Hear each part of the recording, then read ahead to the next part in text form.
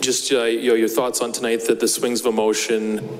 Bouchard hits the post at one end, puck in the back of your net, less than 10 seconds later, and then also just the mountain you guys face now down 0-3. Well, let's start with tonight's game. I thought it was a competitive hockey game. Penalty kill was excellent. Some of the goals that went in against us, one goes in off of our stick, one goes in off of a block shot, lands on someone's tape, and then another one where a player comes out of the box after we just hit the post. So those are tough ones, but our team competed to the very end. In terms of what we're going to do, we're going to process the game, and we're going to get back at her tomorrow. Our goal is the same as it was today, which is we got to win one hockey game. Left side, Mark. Too many penalties for your team, or did you think that, and I guess I would ask you, why so many penalties? Maybe because you're chasing them a little bit, or what do you think? No, there's a penalty discrepancy in the entire series. Tonight, we spent more time in the box than we wanted to, that's for sure. Stay on the left. Specifically, what did you think of Evander Kane's hit on Kadri, and a little later in the period, McKinnon on Draisaitl? Yeah, well, I saw the McKinnon in Draisaitl because it was right by the bench. I thought that was a slew foot. I haven't had a chance to review the penalty on Evander Kane yet. Back right, Daniel.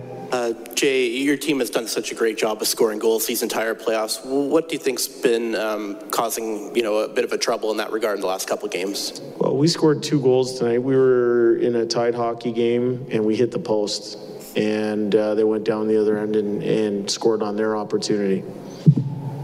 Jay, you had good energy from the crowd. You had a great early shift from McDavid. Mm-hmm. Do you feel like with all the penalties you ended up having to kill that, you were poised for a big start there, but the wind got taken out of your sails a little bit? No, I actually thought the kill that we did have with the 5-minute kill was a momentum booster for us. Obviously you don't want to be defending for 5 minutes or whatnot, but I thought we handled it great. Our penalty kill was fantastic tonight.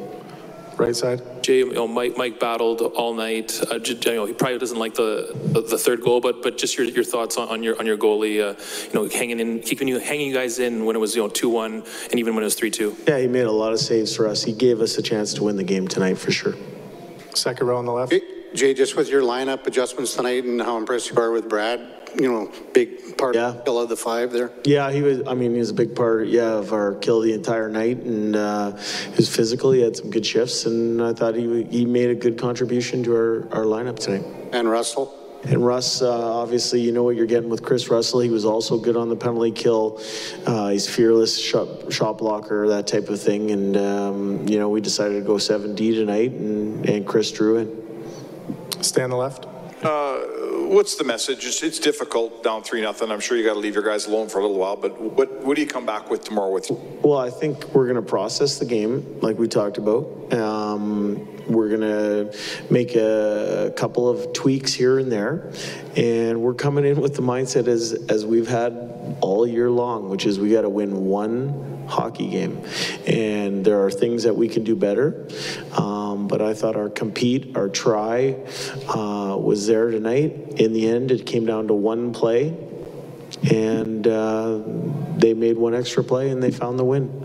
Hi, it's Shauna, and I might be a bad parent because my kids think French fries are vegetables. Hey, it's Ryan, and I might be a bad parent because I went out for wings when my wife was in the hospital after giving birth. Johnny here. I might be a bad parent because in my house, the tooth fairy gives pocket change. But we're not alone. Len emailed us and said his 6-year-old daughter's Tarzan moment going from love seat to lazy boy by curtains made him more proud than any dance recital. And Andy left his 2-year-old at the rink. All right, guys, I'm sure we're not alone. Like Andy's kid.